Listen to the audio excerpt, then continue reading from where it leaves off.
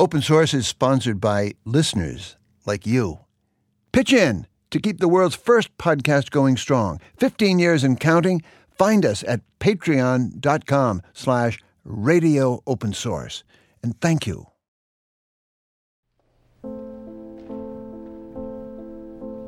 I'm Christopher Lydon. This is Open Source.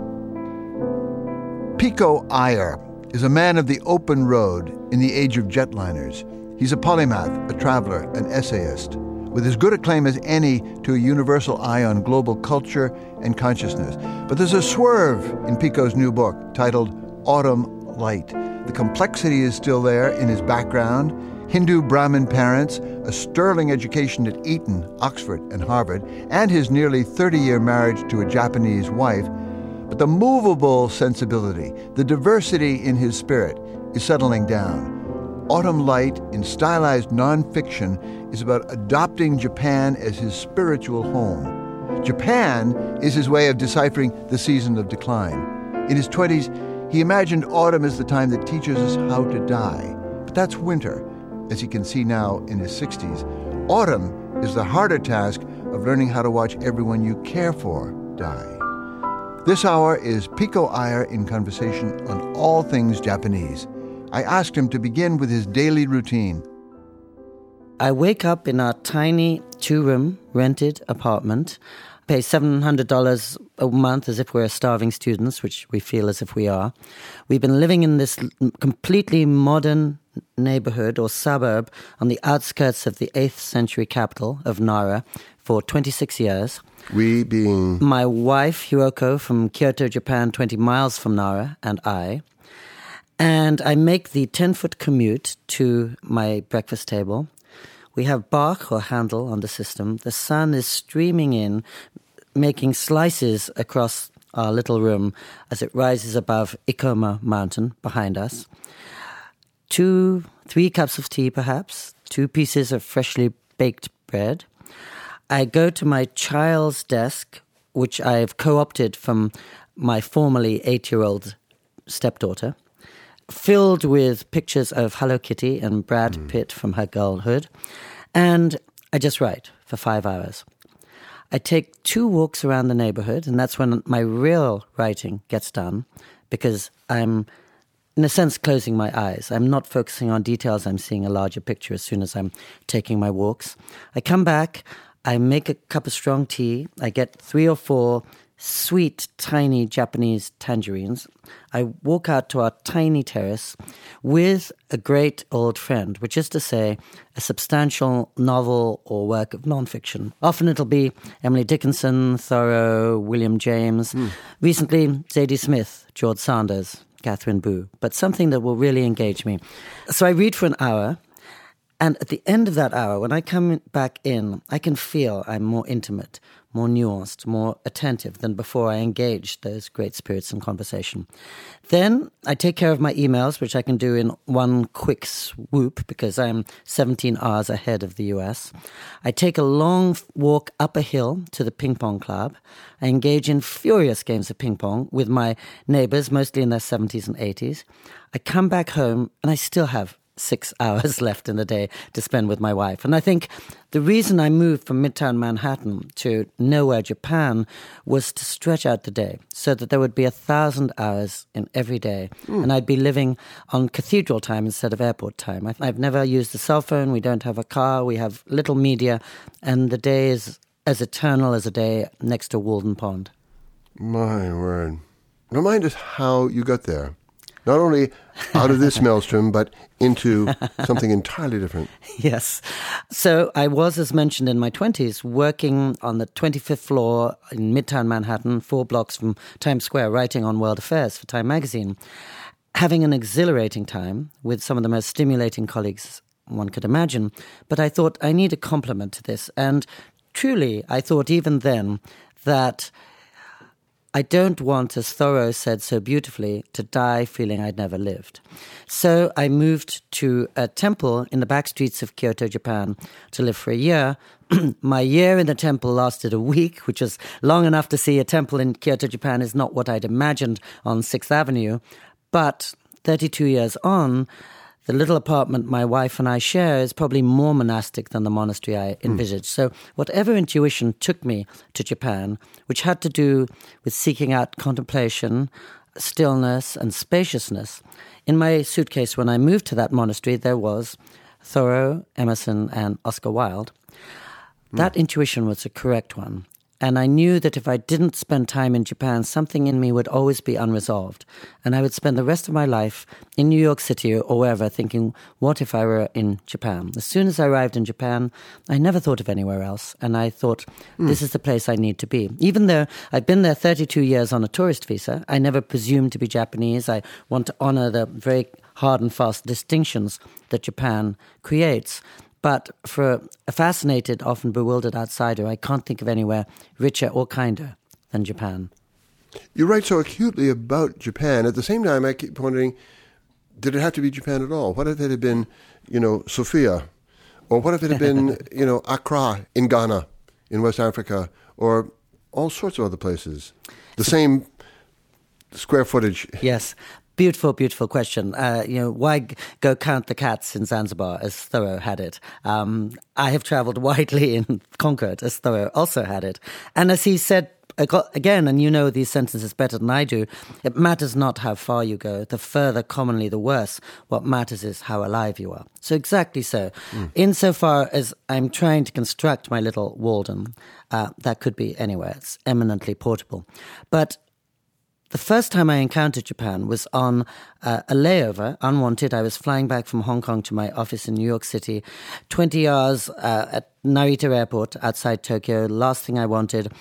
To kill the time, I took a walk around the little town of Narita, expecting it to be an airport town like Queens or Inglewood or Hounslow. And in the course of that morning, I walked into a temple garden. It was a late October day. The sky was brilliant, cloudless. There was a first pinch of coming cold and darkness. I looked at where these kindergartners were scattering, gathering acorns, and something pierced me. And I thought, I know this place. I know it better than I know the street on which I grew up in Oxford, better than I know my apartment in New York City. This is where I belong. And although I have no formal connection with Japan, there was an affinity that I couldn't explain away, the way that sometimes you'll meet a stranger and feel you've known her forever, and that she knows you better than your friends and family do. Yep. So I thought, I can't turn away from this instinct. So literally, by the time I'd boarded my plane 4 hours later, I decided to move to Japan on the basis of that 20-hour layover. It took me 3 years to extricate myself from my job at Time magazine, but I did, and it's the one decision in life I've never regretted. So is it what you've found or what you've escaped? Beautifully put. It's both, but I think what I escaped is much less important. I could have had a very happy life right there in New York City, endlessly challenged and extended and stimulated. But it's what I've found, which is the place that makes sense to me, the place that understands me and that I would aspire to understand, my kin. Let's talk about the story of your family, your wife's parents, your parents in Santa Barbara. People dying, people accommodating illness, mystery, decline, autumn, in a word, the approaching end of something that's peculiarly Japanese. I think the awareness of the end of things is peculiarly Japanese, that everywhere. I used to live in Boston, as you know, and Speaking of the end of things, you mean? No. And every October in New England, everyone is feeling autumn's lessons of changelessness and change and what impermanence is all about. But I think in Japan, impermanence is almost the central scripture or doctrine. In the tale of Genji, impermanence is mentioned more than 1,000 times. And everybody is permanently bowing before the reality of impermanence. And I think when I moved from the US to Japan, I was moving from the pursuit of happiness to the reality of suffering. That's what this wise, very grown-up old culture in Japan bases its life upon. Old age, disease, and death are inarguables. They're a fact of every life, if we're lucky. So that's what we have to work with. And I was coming from, as you said earlier, a family house in Santa Barbara, California, which is all about endless possibility. So at the age of 29, it seemed not the worst time in the world to move from the realm of possibility to reality. What does it mean to grow up? What does it mean to think about the end of things, if not my end, the end of people I care about? And autumn, you rightly said, is almost the protagonist of this book. And in Japan, they sometimes say that life is about joyful participation in a world of sorrows. In other words, every life ends in death, every meeting ends in a separation. But that doesn't mean that life is sorrowful. Actually, that's the source of our joy. It's precisely the fact that you, Chris, are not going to be here forever that makes me cherish this moment with you. And I don't take it for granted. And who was the original authority for that insight? Rejoicing in our participation, wide awake in the tragedy. Wide awake in the tragedy. That's another wonderful way of putting it. Joseph Campbell always used to cite it. I think it really is a Buddhist precept. I think if you ask the Dalai Lama, what's the point of life? He would say, suffering is the truth we can't run away from, but by looking at suffering and acknowledging its existence, that's how we find our hope, our possibility, our sense of wonder, our refusal to sleepwalk through life and to think, I, Pico, may not be here tomorrow, so let me make the most of this afternoon sitting in your apartment in Beacon Hill. And Thoreau just rings through all of this. He said, you've never met anybody who's fully awake. If you did, you'd be overwhelmed, you'd be melted, but to wake up is the message. Yes. That's the two-word summary of Buddhism. It's about waking up, and that's what the Buddha did, and he sat under the Bodhi tree. And it's never a surprise that Thoreau was the one who brought Buddhist sutras into our language, translating them from the French. I mean, he literally was the first great Buddhist teacher to take his residence in Concord, Massachusetts, and to remind us that laws of gravity and the laws of reality as they apply in Japan and China probably apply in Massachusetts too. One of his great contributions, I think, was partaking of the wisdoms or steeping himself in the wisdoms of all the cultures of the world, Persian, Hindu, and especially, I would say, Buddhist, and reviving them in the midst of the marketplace of Concord.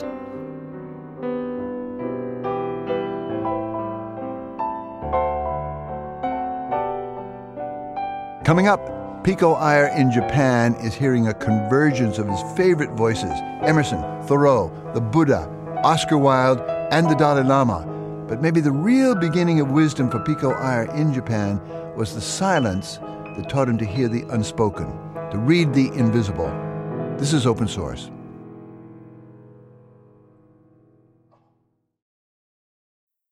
Pico Iyer's meditations on his life in Japan come hand in hand with a slim volume of wise guy wit titled A Beginner's Guide to Japan in Aphorisms.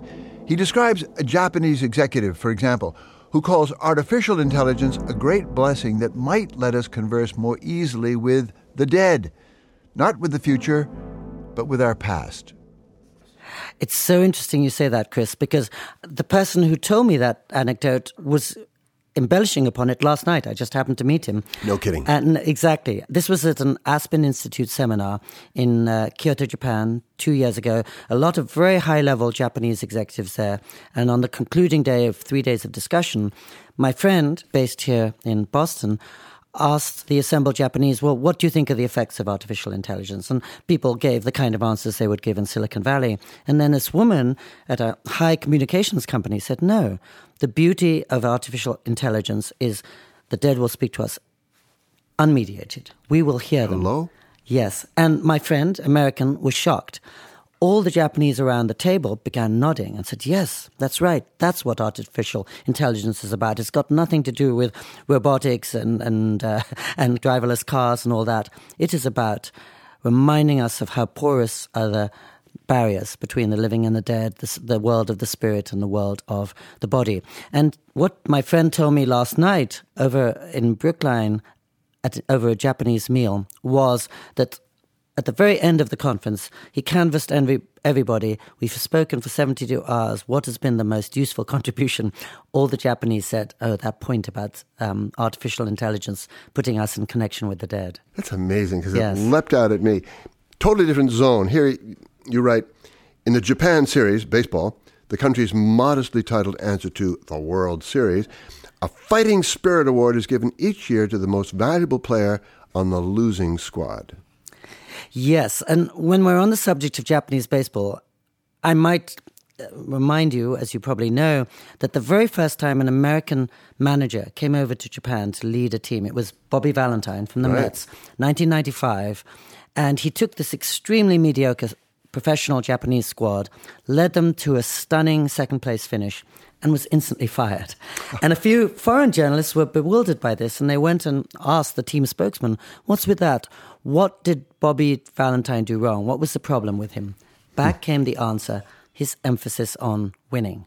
And to us, I think, winning is the good thing. It's the only thing, as Vince Lombardi said. But in Japan, winning means disrupting the harmony of the whole, putting somebody out, making somebody else a loser, which is the last thing they want. And so when I play my ping pong games every day, we play best of 2 games.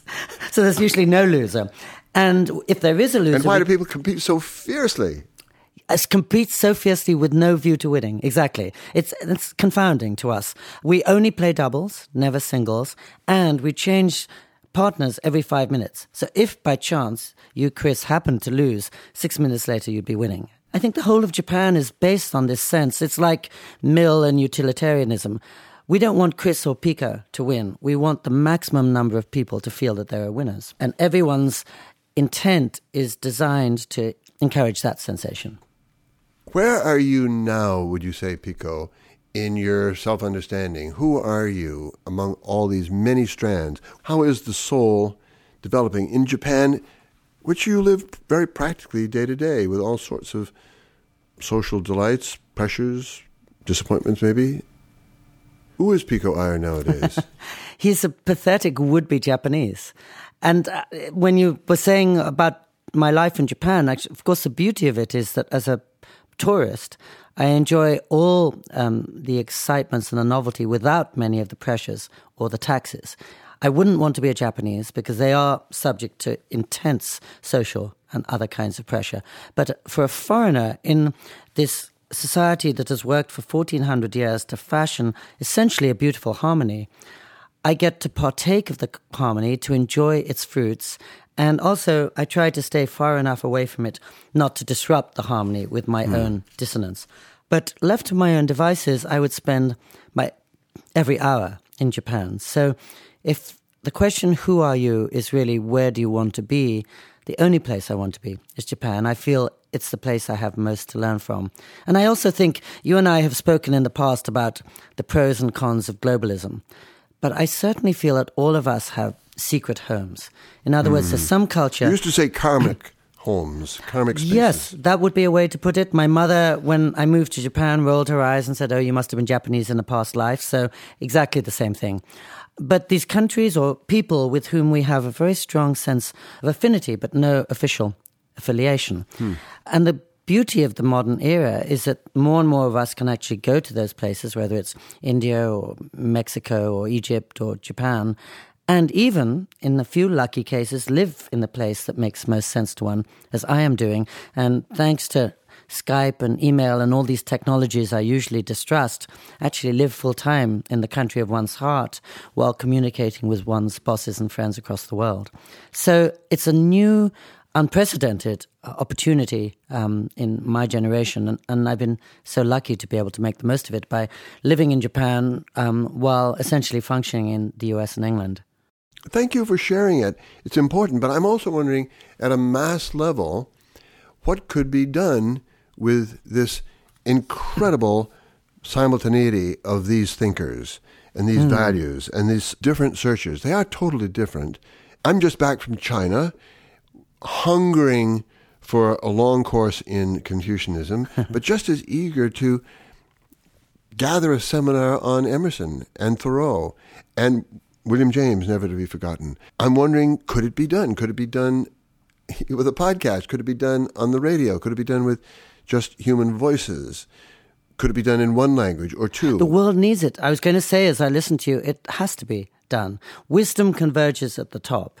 And that's why, as you said, all these people, the Stoics I would add to that group too, who have independently tried to figure out how to live, have come up with essentially the same answer, whether it's East or West. And I feel, and I think you may well too, that cultures are much subtler than governments and much more ready to see beyond binary distinctions. Governments define themselves almost by us versus them, as do political parties.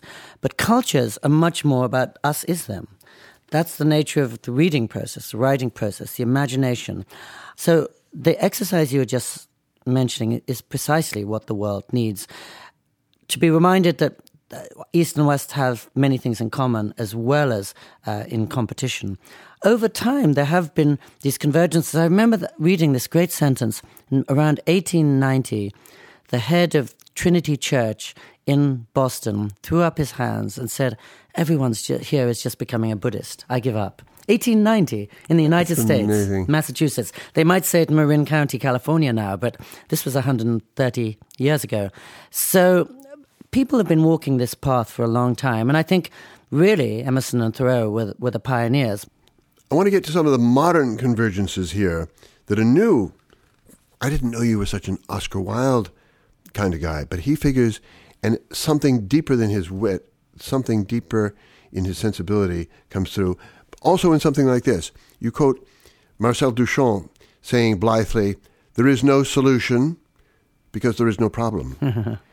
And the Japanese visual artist Shigeko Kubota replying, in effect, "There is no problem because there is no solution." So Oscar Wilde, I've always seen as a closet transcendentalist. He really took a lot from Emerson in particular. On September 23rd, 1987, I moved to Japan with a suitcase that contained Emerson, Thoreau, and Oscar Wilde. He was there from the beginning. And in fact, back in 91, I did a back-page essay for Time magazine at a time when Japan was really at the center of our concerns, saying if you want to understand Japan, just read Oscar Wilde. But as you say, not the fortune cookie Oscar Wilde, by which he's too often reduced or simplified, but the person who had a keen sense of how different depth is from surface. I think Oscar Wilde, deep down, is about nothing other than the distance between surface and depth. And Japan sets up this riddle of intimacy and distance because it beckons you in, and the people are so sweet and attentive, but there's some invisible line there.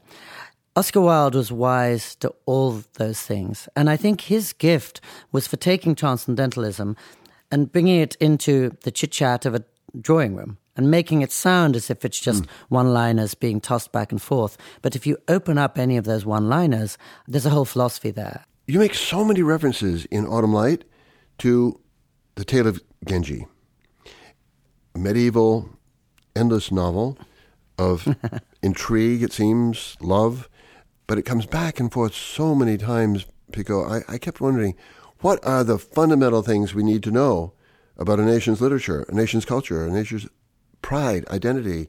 You know, there's Shakespeare or Walt Whitman, whatever. The main thing about all Japanese literature and therefore Japanese life is that everything that's important is unsaid.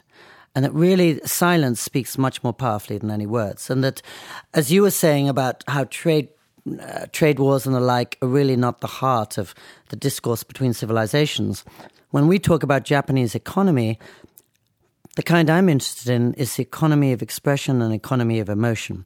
In other words, the sense in which the more I feel for you, the less I need to try to put it into words.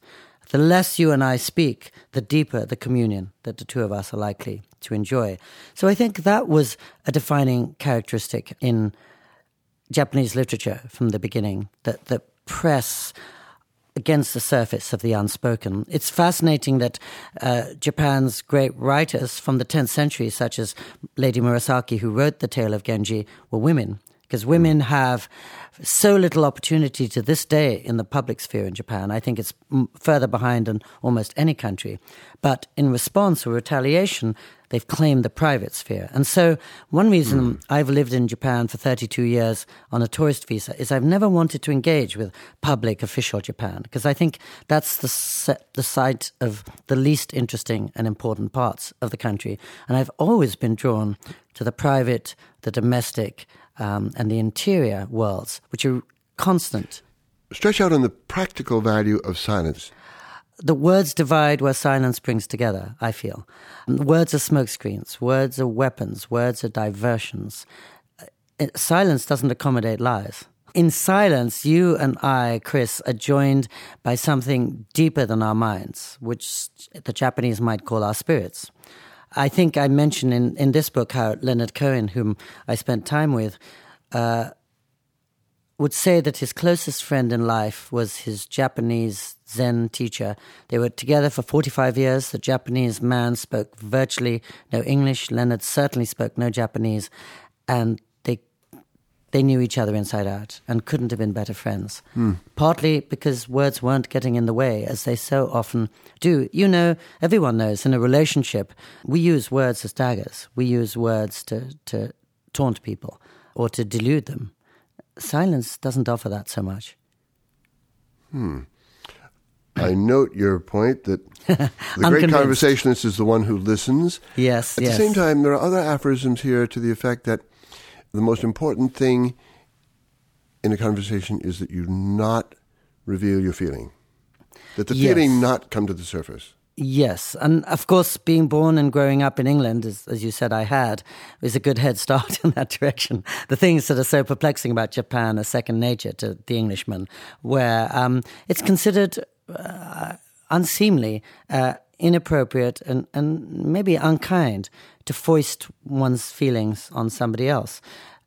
They're dealing with so much already in their lives. Do they need to know that your car just broke down, that you're about to get your wisdom tooth pulled, and that your wife is walking out of you? I mean, maybe they do, but my friends for life for the last 45 years are the ones with whom I don't have to say that, because they love me and trust me, whatever I say or don't say, and whatever is happening or not happening in my life, and vice versa.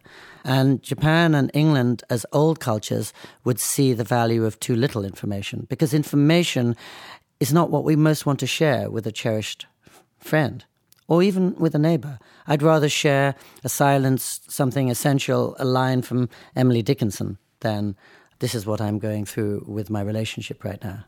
And what is the test of your experience now? Does it work out that way?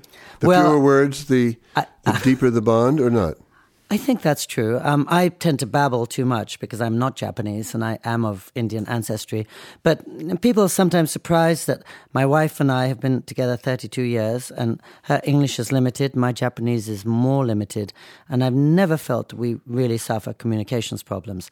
And when I go back to California, I genuinely, and I'm not saying this facetiously, do feel I'm suffering huge communication problems because of the illusion of a common language, because the notion that they understand the words I'm using means that they're understanding the terms beneath those words, which I think they're not, and I don't understand them in turn. But we haven't emphasized enough that your life in Japan is consciously not to learn Japanese. Yes. And your wife doesn't speak English either. No, there's a profound choice. Yes, it is a choice. I came, as I say, from New York City, where there's plenty of conversation, there's plenty of chit-chat and small talk. And you're right, I almost decided before I arrived I wouldn't learn Japanese, and it's the rare ambition I've succeeded at in life. And it's not entirely because of incapacity, because growing up as a little kid in England, I had to learn Greek and Latin and French and German and Old English, so I had a bit of training in languages. But I thought that the words are not the part of Japan I most want to learn. And I should say my wife does speak English, and I can certainly understand her English, and I have enough Japanese words to fill in the gaps. But it's about sharing meanings, and she can get her meaning across to me with no problem. And the Japanese are so good at reading body language, at reading silence, at listening to all the things that are not being said. They call it their reading the air. So every night when I go into the ping pong club, and there are 11 people there, and one of them really wants to play, and another one wants to play with somebody else, and a fourth one is feeling a little sick but doesn't want to burden everyone with that knowledge. My job going in there is to figure all that out, not through anything they say, but through the gift of attention. And I think it speaks to one of your earlier questions about reverence. Reverence is essentially attention, Simone Weil would say. And I think that's what we're sometimes lacking in our age of distraction and our land of multitasking. And that's one of the reasons I went to Japan, to learn attention, which means hearing the unspoken and reading the invisible and coming into a room and trying to work out what people's needs are. And I think that's one of the surprising things to many of us when we go to Japan. You meet a Japanese person and she has no interest in advancing her dogma, her ideology, her design. She's entirely about finding out who you are and what you need and what will make you most comfortable. And sometimes we don't know what to do with that, but it's a sign of selflessness and the other coming before oneself. And that's another reason I went to Japan, to try to learn some of those things. More aphorisms. Japanese have a sharp-edged sense of what can be perfected. Gizmos, surfaces, manners, and what cannot. Morals, emotions, families. More nearly perfect on the surface than any country I've met. Less afflicted by the sense that feelings, relationships, people can be made perfect. They always say, the surveys about happiness always say that the happiest people are the ones with the fewest false expectations. And I would say the Japanese don't have false expectations of life. They know life has a tragic ending in most cases. And they also know, as you said earlier, that doesn't mean that every day has to be tragic. I think I end the Autumn Light book with a beautiful sentence from Edith Wharton at the end of her autobiography, which says something like, although the years are sad, the days have a way of being jubilant. And I think it's holding those two in the same frame that is part of the great Japanese gift. Humanity and perfection don't go hand in hand. And I think one has to acknowledge and embrace the humanness of things if we're actually going to work in the real world. Coming up, the further lessons Pico Iyer is absorbing in Autumn. How to hold on to the things we love even though we know that we and they are dying. Grasping, as he says, that whatever remains is everything. This is Open Source.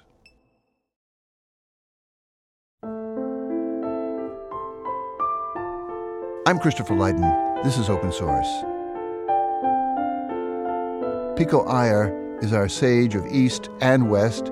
He brings to the job Indian ancestry, British and American education, a Santa Barbara coming of age in California, and now a deepening devotion to the ritual calm of rural Japan, where he and his wife have lived for almost 30 years. He's sharing the fruits of his travels with the Dalai Lama far and wide. But we begin again with Pico's aphorisms. For example, in Japanese give and take, everything is deeply personal. It just has nothing to do with you. Yes, I think that is in the section about Japanese service, which means I go into my local bakery, I buy an eclair for $2. The woman smiles at me, she talks about the weather, she wraps it in a piece of paper, she puts it in a box, she takes a special seal to put on it, she hurries out from behind the counter, she opens the door to make sure I'm okay. If it's suddenly begun to rain, she will hand me an umbrella. She lavishes all this care on me, which couldn't be more personal, but it's nothing to do with me. She will do that with and to every person who comes into the bakery. And I think those are the places where the foreigner again comes undone, because he's the recipient or beneficiary of this beautiful grace. And he thinks, oh, maybe she likes me. Maybe she wants me to ask her out on a date. Maybe I've done something to charm her. Probably not. If he hangs around a few more minutes, he will see that she is doing this for every last grandmother and little kid who comes into the place. Another aphorism, please. You quote your wife saying, my colleague spends 2 hours a day making herself up, and your wife's on her way to the department store where she works. You ask, she wants everyone to look at her? No, she wants everyone not to. In Japan, the aim is to be invisible. You could say the aim is to be generic. And again, disconcerting to us, because I remember growing up as a kid in California, everyone was saying you've got to learn to be yourself. In Japan, you don't want to be yourself. You want to be a platonic model of what a convenience store person is like. Or you want to be like everybody else because you're part of an orchestra.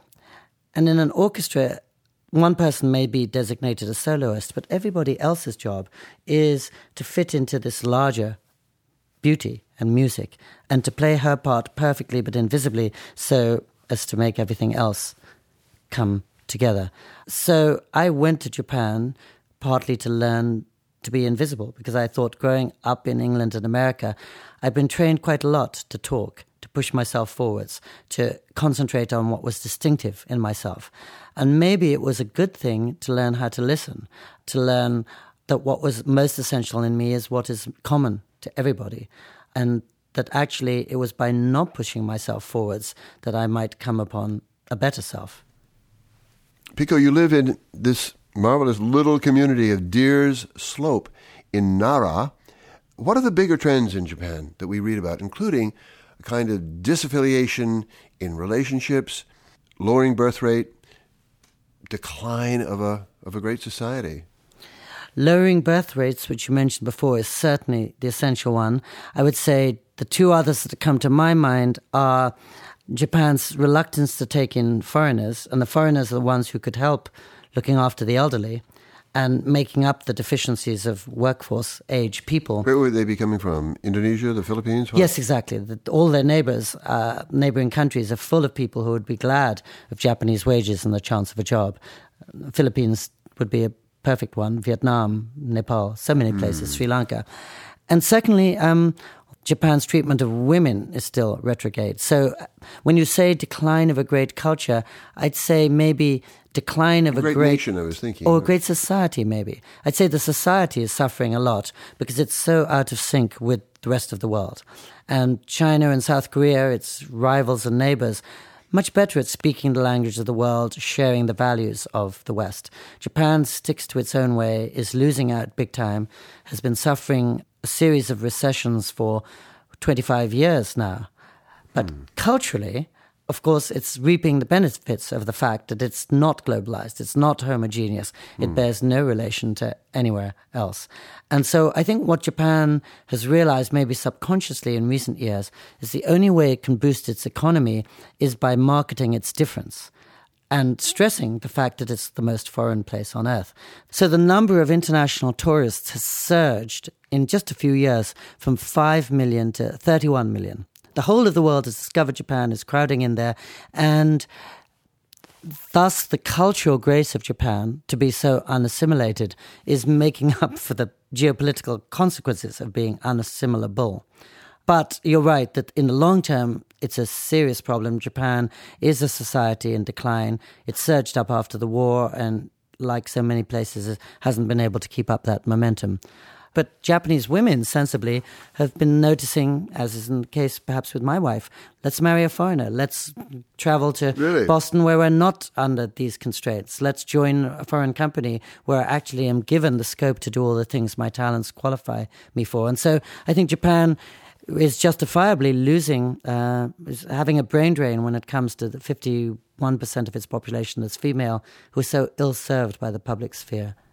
That's why I think 80% of the tourists or the English language students you might see in this country from Japan are women. They have every investment to flee the country, where men are so well served by the system, they have every inducement to stay. Let's come back to the Dalai Lama. You wrote a wonderful book on him. He was a figure, close friend of your father's, used to visit in and out of the house in England. He was like Uncle Dalai Lama, and you know his thinking intimately. That was a decade ago, but I wonder if we don't need the man more than we ever did now. In China, of course, he is Mr. Tibet. That's a no-no. I also sense that he is seen as a kind of an American pawn or something.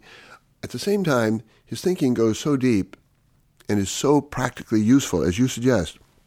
What should we be asking of that man while we have him? We've asked of him so much, and he's given more than we have ever asked for already. But I couldn't agree with you more, Chris.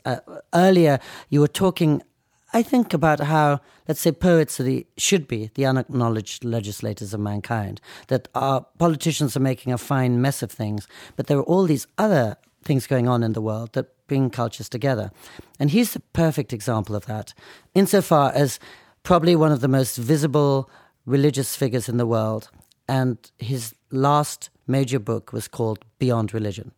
He tells people religion is a luxury, it's great if you have it, but that's not what you need to survive. What you need is basic sense of human kindness and responsibility. He's probably the most visible Buddhist in the world, and when he comes to this country, he tells people, please don't become Buddhists. Stay within your own traditions. You can learn something perhaps from Buddhists. Buddhists have much to learn from you, but don't go racing after a foreign tradition which you may not entirely understand. You have deep roots already.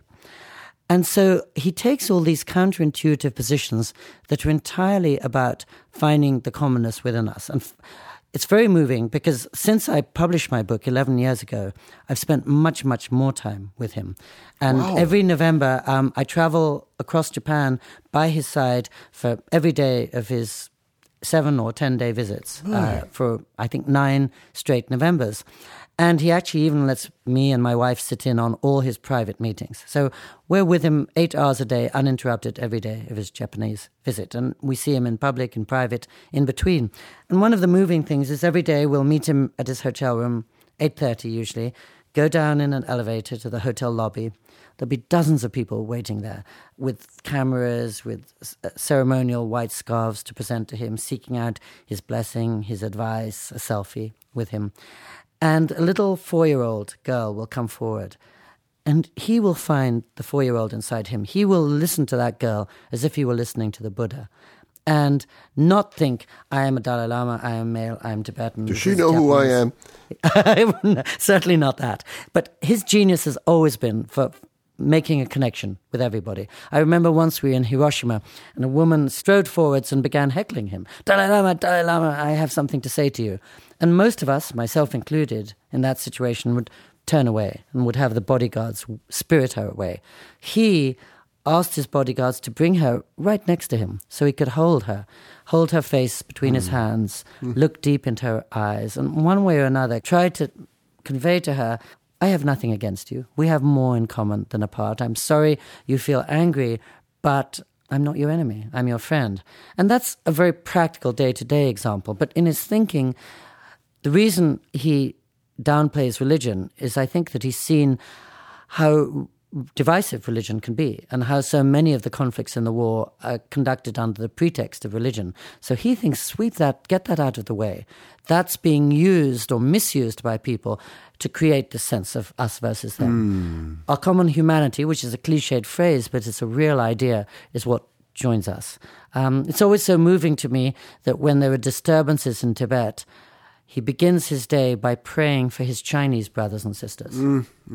And I think part of his political genius is to say you can be entirely in support of Tibetan people without being at all against the Chinese people. It's not as if one has to succeed at the expense of the other. You know, Dalai Lama has been taken up in our culture in Apple computer ads from time to time, or the news magazines, whatnot.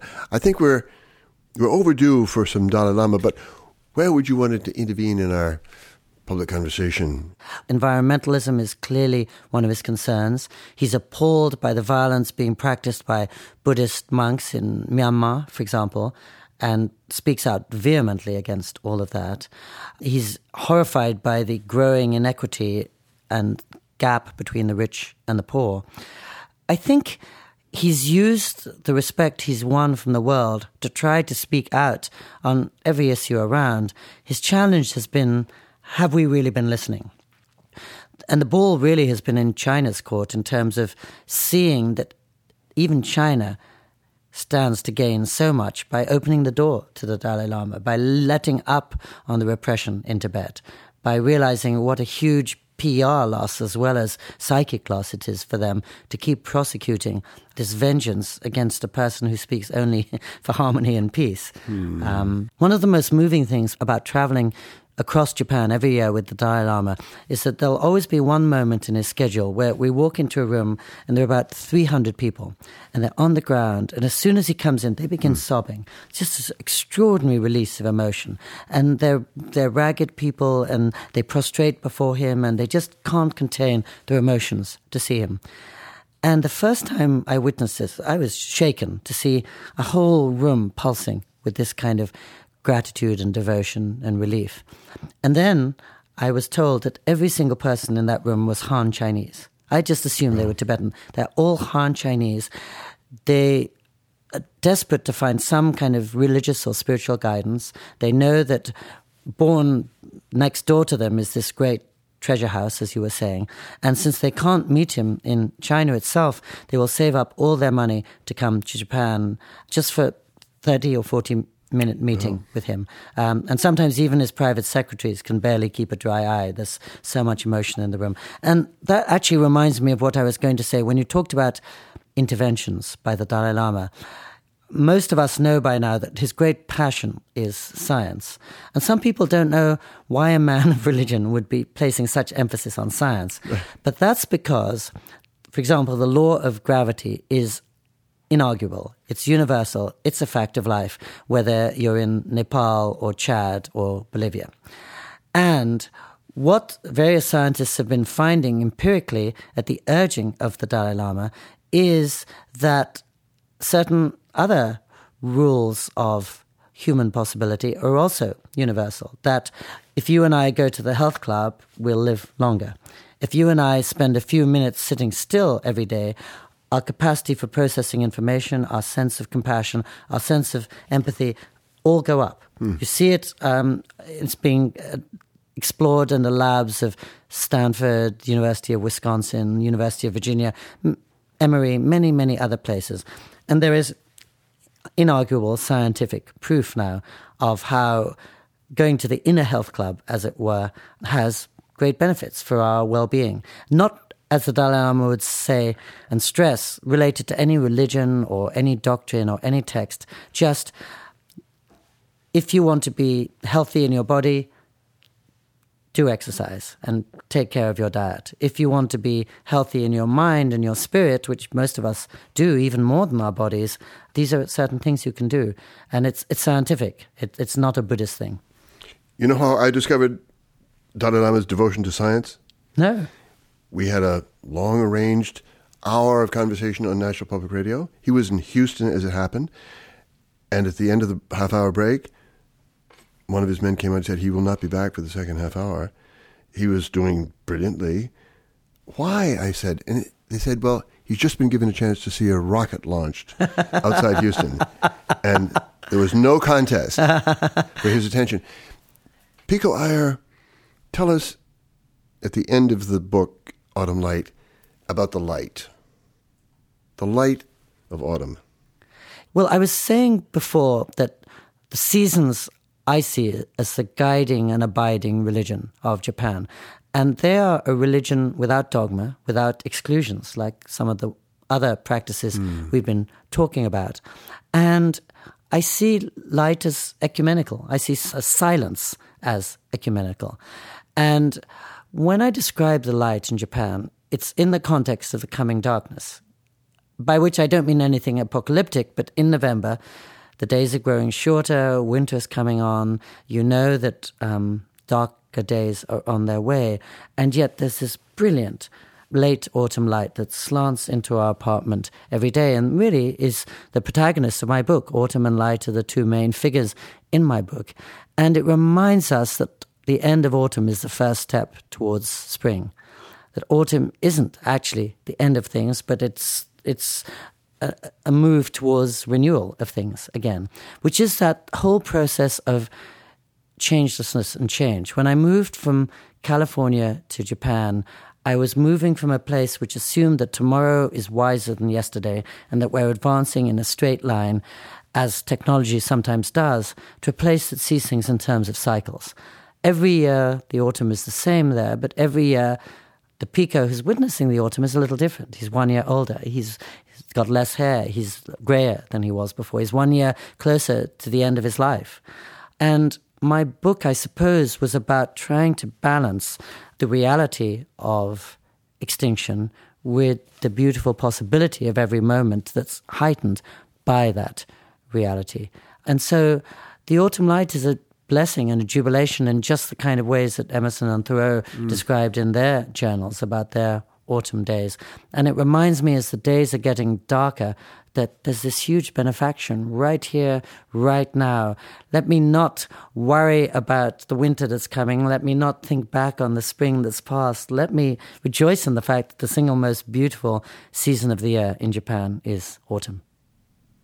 Pico Iyer, it's such a joy to read you and such a pleasure to talk with you from time to time. Let's do this again. Anytime, Chris. It's such a delight to be with you. Thank you.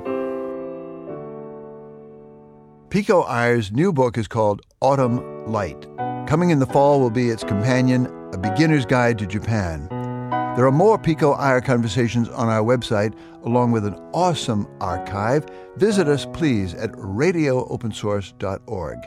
And while you're there, subscribe to our podcast, sign up for our newsletter, and think of making a donation to the team that brought you the world's first podcast. Still the longest-running one, 15 years, going strong. Our show this week was produced by Connor Gillies, Adam Coleman, and the artist Susan Coyne. George Hicks is our engineer. Mary McGrath is our Zen master. I'm Christopher Lydon. Join us next time on Open Source.